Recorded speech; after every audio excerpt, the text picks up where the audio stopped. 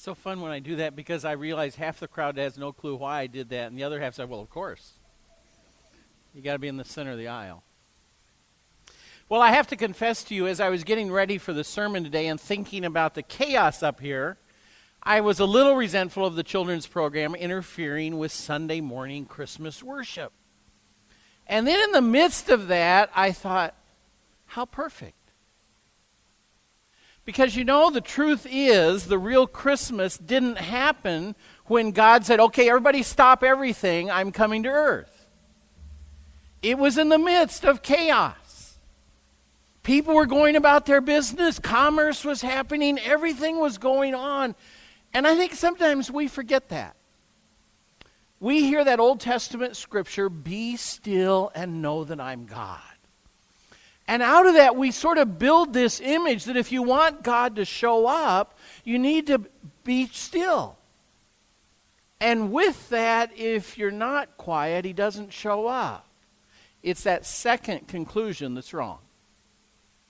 God does say, be still, sort of focus. But that he doesn't need that to show up. And all was going on in the first century, and everybody's work and everybody we looked at last week were all doing their thing, and God says, great, I'm jumping right into the middle of this. Into all the chaos, into all the busyness, I'm showing up, which is a great comfort for all of us, or should be. We don't have to be still for God to show up. In fact, we may be in a very chaotic situation in our own lives. That doesn't hold God back. He is quite willing to jump right into the middle of that, just as he did when he came to earth. And in some ways, I think God was just saying, isn't this awesome?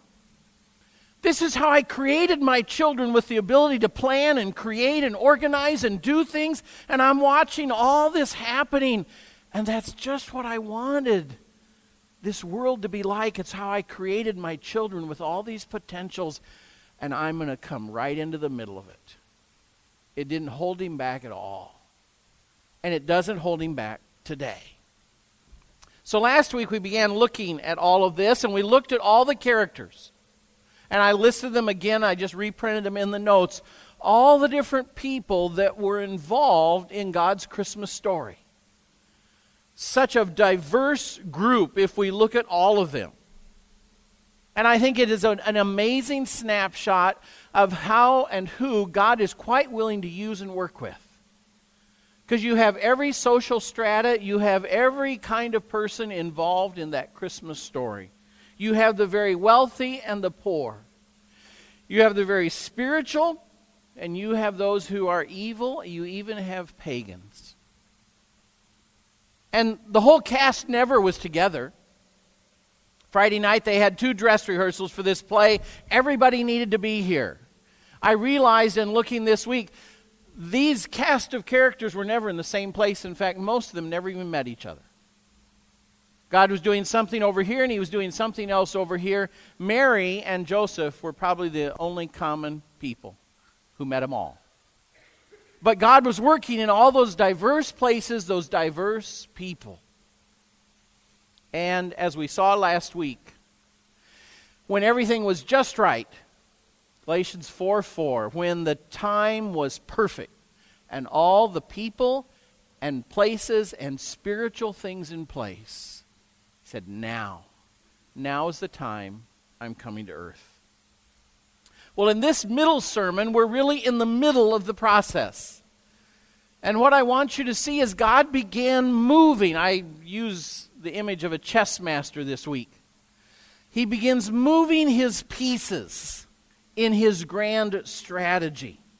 He is this brilliant chess master, and he knows exactly what he's doing, even though somebody else observing the game may have no clue.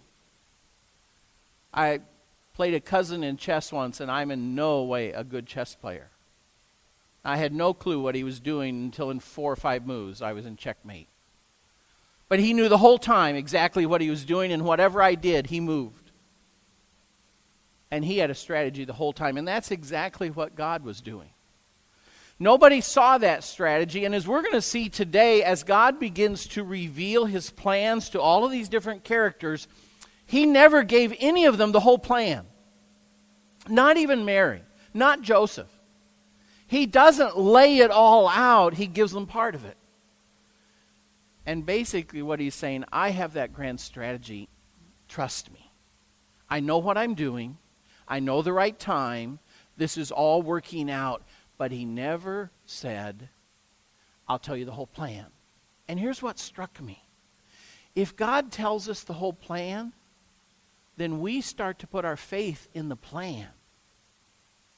If I don't know the whole plan, I have to keep my faith in the maker of the plan, the God who is executing the plan. And that's what everyone, even Mary, Joseph, everybody, they had to keep their faith in the God who was moving all of this, not in, oh God, this is an awesome plan, I trust your plan. They had to say, I trust you, God. And so he begins moving some people around and doing some things. And the first move, as far as we can tell, is Zechariah and Elizabeth. This retired couple who announced, guess what, we're pregnant. You talk about surprise pregnancies, I think theirs was one of the top in human history. They were childless, had always prayed and had given up. And Zechariah goes into the temple. If you've read the story, the reference is in there. And God appears to him while he's into the temple behind the Holy of Holies, in the curtain.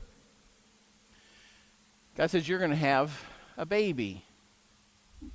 And there's a little humor in this because Zechariah makes the mistake of laughing at God. And that's a bad thing to do.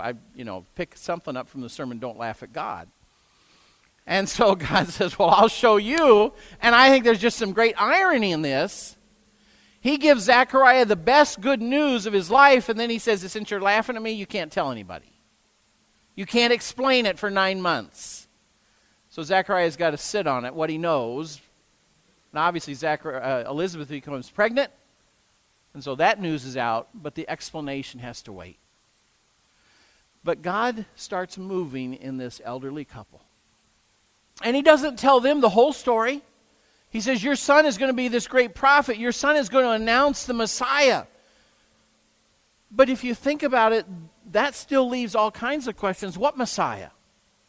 How's the Messiah showing up? When is the Messiah coming? How's this all going to work out, God? He said, well, I'm not telling you that. You have a piece to play. You're not too old for me. No situation is hopeless. You were convinced you'd never have a child. Not with me. No situation is hopeless. And I'll tell you what you need to know. And I need you to do that in faith. I'll take care of the rest of the plan. And so something starts happening in this village with Zechariah and Elizabeth, and they start she's pregnant, going to have a baby. But the biggest news is obviously happening over here. Grab your Bibles, because we got to go over to Mary and Joseph. Thank you. And they're over here. We talked about them last week. Young couple, Mary, just ready to be married. Her folks arrange a marriage. She's looking at a fun life ahead of her. Joseph has a trade. They should be comfortable, have income, have food, etc. And then her whole life gets changed because God starts moving in her life. We had a great discussion in Sunday school this morning about what was it that God made him pick Mary. This girl in this little backwoods village, what was it about her? We don't know, other than that she had a very godly character. But let's read this part of the Christmas story. It's in Luke 1 is the section I want to read. Oh, sorry. The slides aren't up there. It's Luke 1:25. Brad, can you advance that? In the 6th month of Elizabeth's pregnancy, God sent the angel Gabriel to Nazareth, a town in Galilee, to a virgin pledged to be married to a man named Joseph, a descendant of David. The virgin's name was Mary. The angel went to her and said, "Greetings, you who are highly favored. the Lord is with you." This is one of my favorite moments in this moment. Mary was greatly troubled at his words and wondered what kind of greeting that might be. She wondered, what's this mean for me? But the angel said to her, "Do not be afraid, Mary. You have found favor with God. You will conceive and give birth to a son, and you are to call him Jesus. He will be great and will be called the Son of the Most High. The Lord God will give him the throne of his father David, and he will reign over Jacob's descendants forever. His kingdom will never end." "How will this be," Mary asked the angel, "since I am a virgin?" I'm not married. The angel answered, "The Holy Spirit will come on you, and the power of the Most High will overshadow you. So the Holy One to be born will be called the Son of God. Even Elizabeth, your relative, is going to have a child in her old age. And she who is said to be unable to conceive is in her 6th month, for no word from God will ever fail." "I'm the Lord's servant," Mary answered. "May your word to me be fulfilled." Then the angel left her. Mary thought she had all of her plans in place for her life. I think she was looking forward to that life. And God came and said, "Mary, guess what? Change of plans." And those were big changes of plans. We talk about it a lot, but Mary was a young girl who had to go home to her parents as a young teenager and say, "Guess what? I'm pregnant. And I'm pregnant by God." And there's not a parent in the room who would have bought into that when they heard that from their daughter. And somehow she had to deal with that. Her husband, her fiancé didn't believe it, because God has to deal with Joseph too. Mary's plans were totally changed. The angel basically shows up and says, "Mary, God wants to use you." That makes her nervous, because there's all kinds of situations in the Old Testament where God using somebody isn't always fun. And so Mary is rightfully a little apprehensive. But what Mary says in the end is so critical. She says, "God, I trust you. However you want to use me, you have my agreement, my cooperation. It's not what I expected. It's not what I had planned. It's not my way. But whatever you do, I'll trust you." And she agrees to that. But God has to deal with the other one up here, and that's Joseph. Now, we read that Joseph was a good guy. He didn't want to get Mary punished, but she was pregnant, and he knew it wasn't by him. And so he's not going to marry her. He is an honorable man, and in his eyes, she's been unfaithful. There's nothing Joseph does in that process that's wrong, except he assumes who the father is, that it's another human. And that's where God sends him an angel to. And says to Joseph, "Joseph, I need you to trust me. Take her anyway, because that child is from God." There's a thing that Joseph had to decide right then, because this is a small village. Nazareth was, in Sunday school I joked, it was now then Minnesota. This was a little backwoods village. Everybody knew everybody's business, guaranteed. And I think we can be pretty confident Mary's pregnancy was the talk of the town. And so for Joseph to put her away, everybody would have assumed that. When he didn't. But what Joseph was doing is saying, I don't care what people think. I don't care what people talk about. God, I want to do what you want. I care what you think. And Joseph put God's plans above what everybody would think and what everybody would say. And that's a great challenge and a lesson for us. And so these two begin a journey. Mary's pregnant. Joseph is going to be the father and raise this child that is the Son of God, which had to be intimidating to think about. There's one other thing that, and I don't know where you put this in your chronology. I like the Magi to show up at the stable. And I understand they probably came later, but just leave me alone. I like Christmas that way. So at some point, these guys who are studying the stars all the time, and I would have loved to have been, I love how in the movie The Nativity, it starts to show up. They start noticing some things. Now there's always things going on in the heavens with the stars and the planets. It's just suddenly, well, wait a minute, I saw this last week. Now, and look how that's moving. And they start calling each other over and say, are you seeing this? Am I missing this? What is going on here? And somewhere, they don't have it all figured out yet. But they're starting to notice something. And some things are coming together. And clearly we know based on the questions they ask when they show up in Jerusalem, they start not just watching the heavens, they start doing research. What can we read? What's been written that might explain what we're seeing in the heavens? There wasn't a sign up there that said, Son of God born in Bethlehem. They had to see these stars moving, and then they were out researching and reading. What do you think? What's going on? And isn't that how God works for so much of us and so much of life? He doesn't show us the final plan. We start seeing things. And more things happen. And we talk to people, we pray, we ask, and we're trying to figure out what God is doing. Now, it comes clear in the end, but so much of life, we're in the midst of that process, aren't we? We're seeing some things.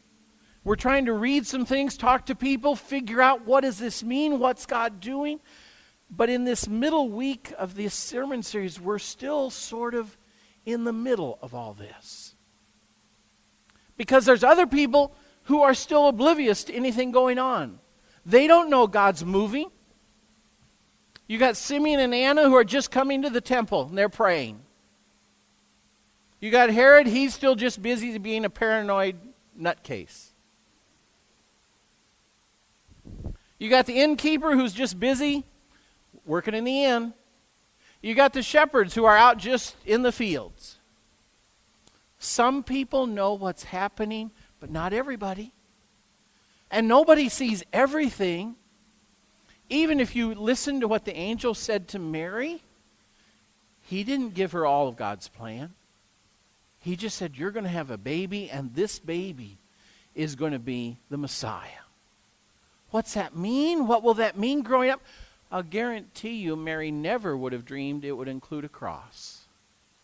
It would have never dreamed that he would just be an ordinary guy who didn't run the temple or suddenly become king. He was just an itinerant traveling rabbi walking around the country talking. That wasn't her picture of the Messiah.